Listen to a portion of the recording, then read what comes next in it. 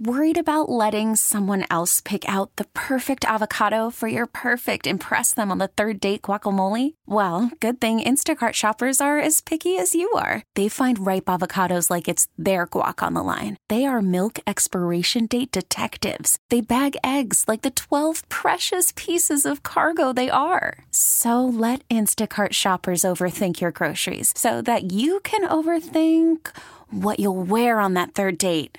Download the Instacart app to get free delivery on your first 3 orders while supplies last. Minimum $10 per order. Additional terms apply.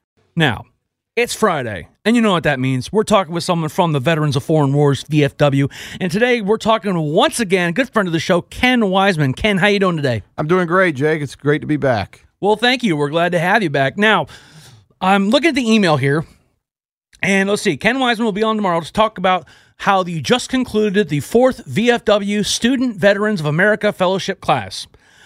What the hell is that? So the Veterans of Foreign Wars and our good friends over at Student Veterans of America, another veterans group, got together 4 years ago, and I was proud to be a member of the very first class of fellows. The idea is to bring veterans who are in college on campuses across the country, and in a couple cases, we've had veterans from outside of the country as well.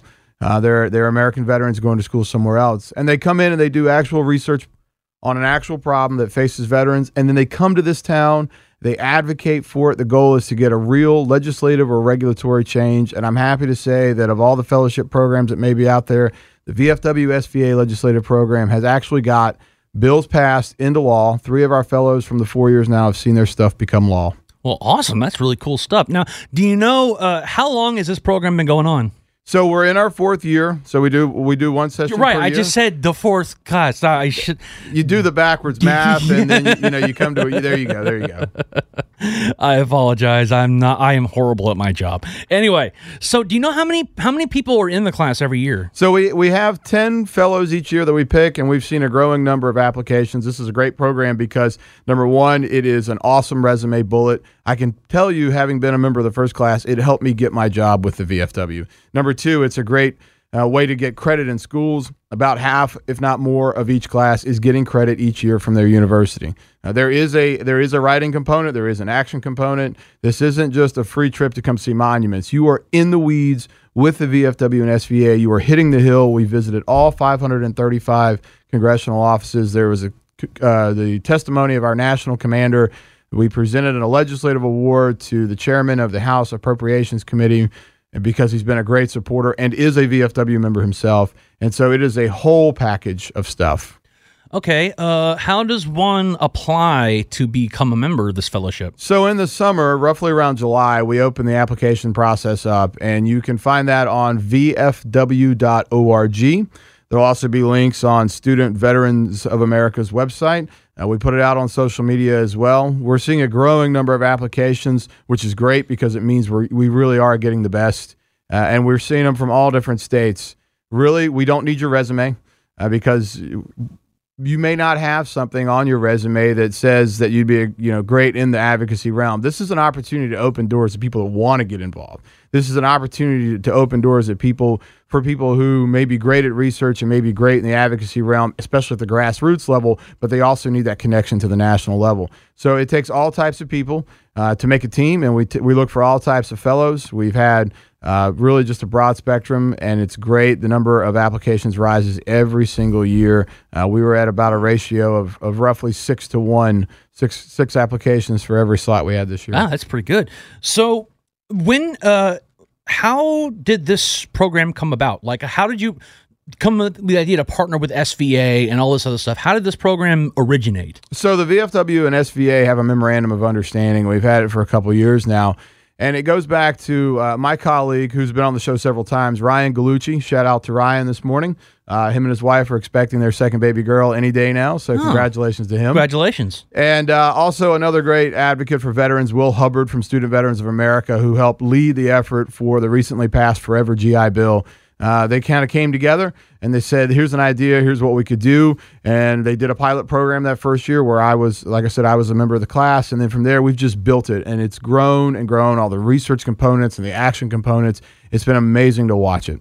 Awesome. So do you have to do you have to be studying certain things to be joining this? Like, No. if I get a degree in underwater basket weaving going on, we take our basket weavers just as much as we take our political scientists. You know, I have a BS in political science. I have a master's degree in public administration. I do have a degree in paralegal studies as well. But I also have a fourth degree that has absolutely no connection at face value. You'd think political science, law, and we get plenty of those, but that's not it. My other degree is in applied marine engineering, and I spend my days covering policy related to toxic exposures. We've talked about this before. So the Fort McClellans of the world, the Agent Orange of the world, the burn pits of the world, that's all stuff that you need people who have expertise in. And in this year's class, we had a social worker. We've got people who are going to go become a school teacher, and we've got people from all walks of life studying all kinds of stuff. We've had economists and chemists. So you can just really study anything. It's about the passion. It's about the desire to do good things for veterans. And when we see that, it just stands out in their papers. You can't hide passion. Okay, right. It just kind of has a way of showing itself. Now let's shift gears just a little bit. Yeah. And because it says that may get to participate in the VFW National Legislative Conference, which has been going on from the 4th to today. What exactly is that? So the VFW has a major conference every year in March where we bring in about 500 VFW members along with our auxiliary, which is our family members. They're very great. They're a force multiplier for what we do. And they come in and we present a legislative packet, an agenda that says these are things the VFW stands for. And this year we talked about improving health care and access to that care at VA, toxic exposures, issues that affect women veterans. We talked about the need to continue and strengthen education, a sound budget, but our number one priority is to end sequestration, which is an arbitrary budget tool that is harming how we can fund our military, care for our veterans, and take care of our nation's priorities. Part of that conference and in pushing this need to end sequestration was when our Commander-in-Chief, Keith Harmon, who is a Vietnam veteran, testified in front of a joint session of both the House and Senate Committees on Veterans Affairs. It's a great testimony. It was standing room only, packed house, a lot of energy. We think that we're really driving this one home, and we think we're going to see some great things. You start there, and it kind of runs out your year, so you kind of go from March back to March, so to speak, in this legislative push. And we go hard, and we do great things, and it's always great to have our members literally from everywhere. They fly in from Hawaii and Alaska, and we had some from Europe this year, and all the states come in, and we hit the hill. Awesome. Okay, now I'm reading a block here on the website. To enhance the experience for this year's fellows and to build a program for which they can earn academic credit, the VFW SVA Legislative Fellowship will include 3 specific phases related to research, action, and reporting. Can you tell me a little bit about that? So research, action, reporting. Research, they have to pick one of the 4 major policy areas, which are just the kind of general transition out of the military back into civilian life. Success for veterans on campus, getting a job, and the future of VA healthcare. They identify problems under that broad banner of 4 topics. And we've had things this year from the need to improve outreach in rural areas for veterans so that we can drive down and hopefully prevent altogether suicide. We've also done research on the administrative parts of VA. If you go to the ER right now, you have 72 hours to report it. Otherwise, you're going to have to jump through some other hoops. Let's make that easier. You may be literally unconscious in the hospital, and they expect you to report within 72 hours. We can streamline some of this. And so that's the research, and it ends up in a 3 to 5 page paper. The action part of it is they're literally going to be on Capitol Hill. They're going to come hit those offices for the states they're from. They're going to go home, and they're going to take actions at the grassroots level. They're going to host town halls, meet with their congressmen again, and hopefully get this going and into a bill and into become law. That's how those 3 fellows who saw their research become law in our past classes did that. It's all about the action and driving it all the way to victory. And you got to get the bill passed, signed by the president. The reporting is on the backside. So the reporting is about any good advocacy group needs to track things. And so we track our fellows and see what they're doing. That way we can identify members of Congress who are supportive or members of Congress who oppose things that we're working on. And we can hopefully go and encourage those members who may oppose to come to our side. Sometimes the opposition isn't that they, is really just they don't understand what we're talking about. They don't understand what we're going to do. And so usually the opposition ends up being more academic. What is this versus emotional, which would be that they don't like veterans. There's not too many members of Congress that'll get up on a Monday morning and say, I don't like veterans, because they're not going to be in Congress for much longer if they do.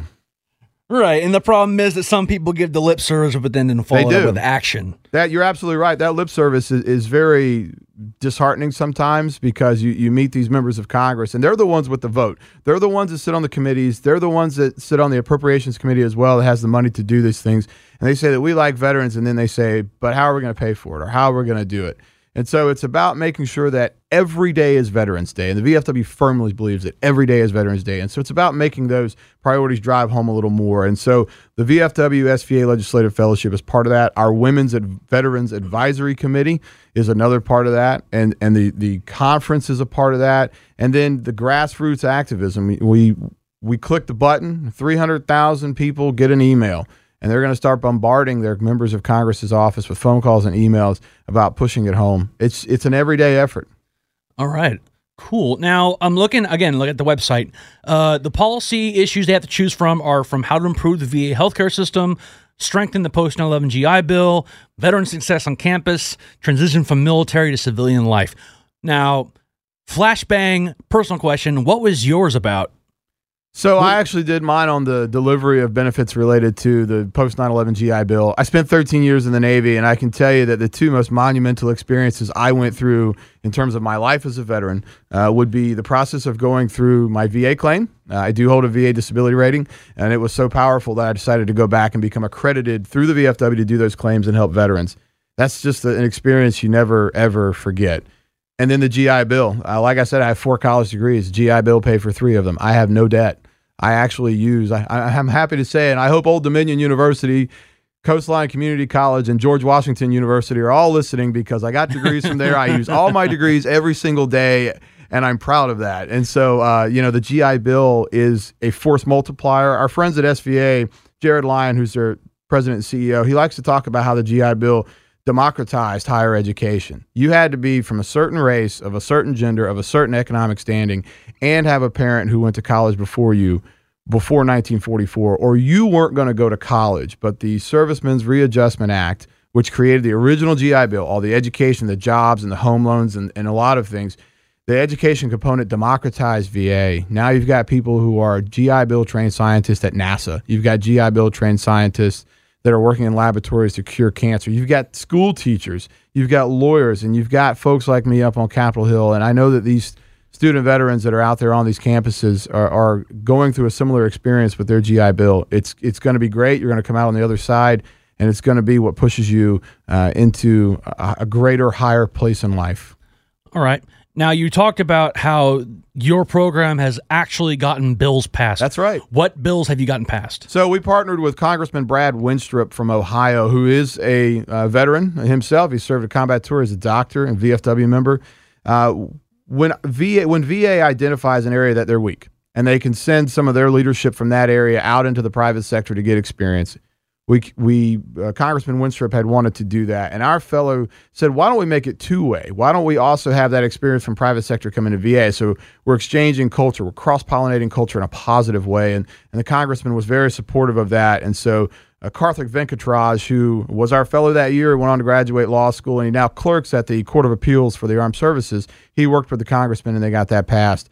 The other 2 fellows wrote supporting research for 2 different parts of the Forever GI Bill that had to do with STEM research, science, technology, engineering, and math. There is now additional months of GI Bill if you are certain STEM majors for those veterans to get those degrees, because on average it actually takes about 5 years to get a STEM degree, not 4 years. And we're in demand. I mean, we hear from tech companies all the time. They cannot hire them fast enough, STEM graduates. And if, by the way, it also as a veteran, all that extra stuff about being on time and being drug-free and being reliable, that all comes with it. And why not have that too? Right. Okay. So do you know of the 10 students that are in there now, do you know what they're focusing on? Like, can you speak to that? Sure, yes. So we've got suicide prevention. We've got streamlining bureaucratic processes at VA when you go to the ER, outreach to veterans that live in rural areas. We've got folks that are focusing on how to fully fund the Troops to Teachers program because of a shortage of teachers. We've got folks that talk about better mentorship in the Vocational Rehabilitation and Employment Program, VR&E, so that you can have someone that's kind of gone through it before you give you the advice so that you don't really feel like you're walking through the dark alone. there is not one common theme. It's really that there's this broad spectrum because there's a lot of things that go on in the veteran sphere. And so when we build out the class, we try to do that. We try to get people from all the 4 major policy areas. We try to get people that are writing on a broad diversity of things. So you may have 2 healthcare folks, but they're talking about 2 totally different things.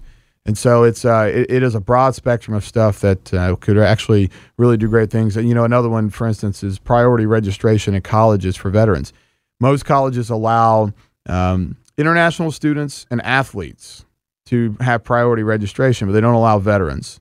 The downside is if the veteran doesn't get to necessarily register for their classes in advance period, they can end up having to wait for a class that they may need for their degree and run out of GI Bill, and now they're going to have debt related to school.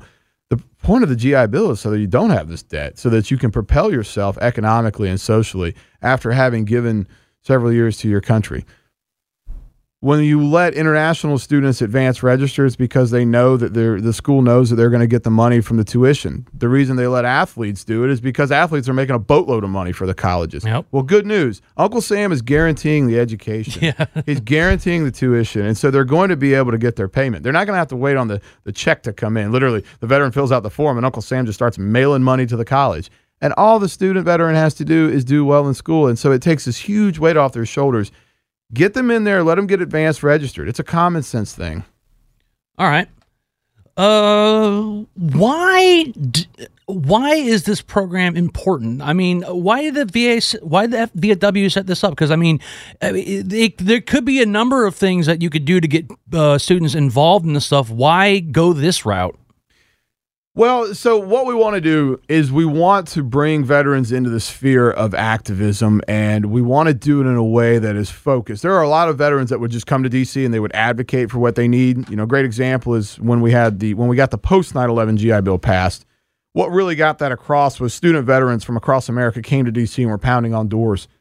That energy is awesome. So let's teach them the best practices. Let's teach them how to do it right. Let's give them mentorship so that they move into this world, into this town, and do it in a way that actually makes them successful. It's also about helping those that came after you.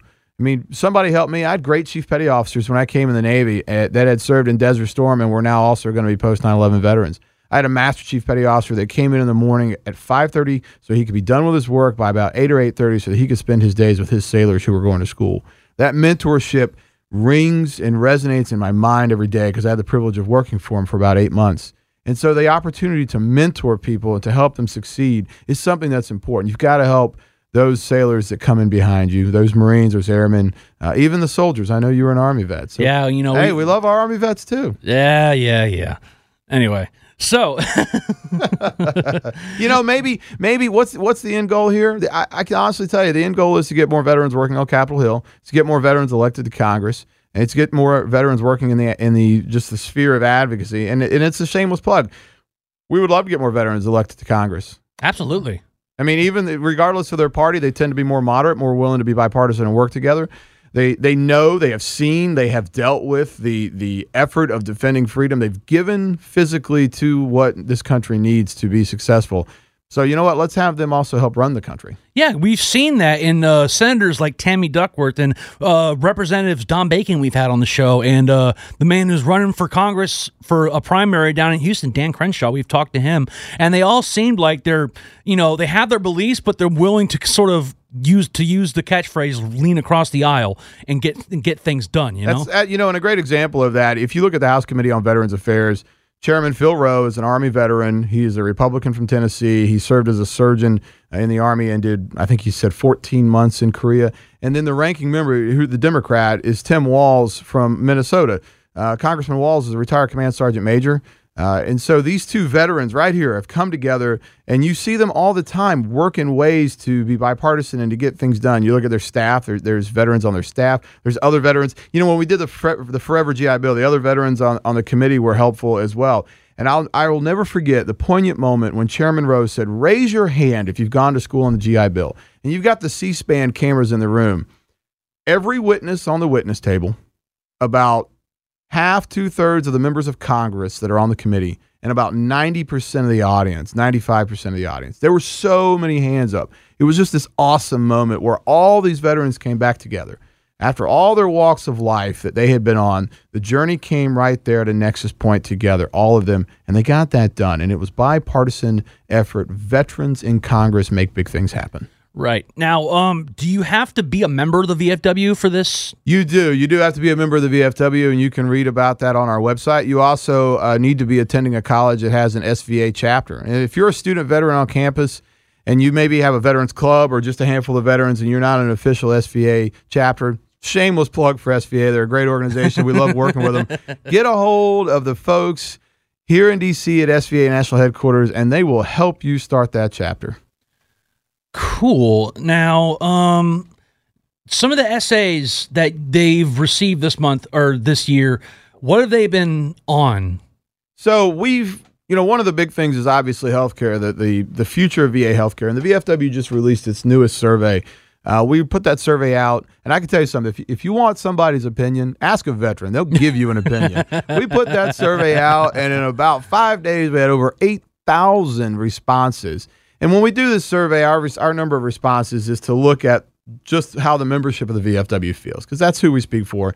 But we know that there's so much diversity in our membership that we really are able to speak for veterans writ large.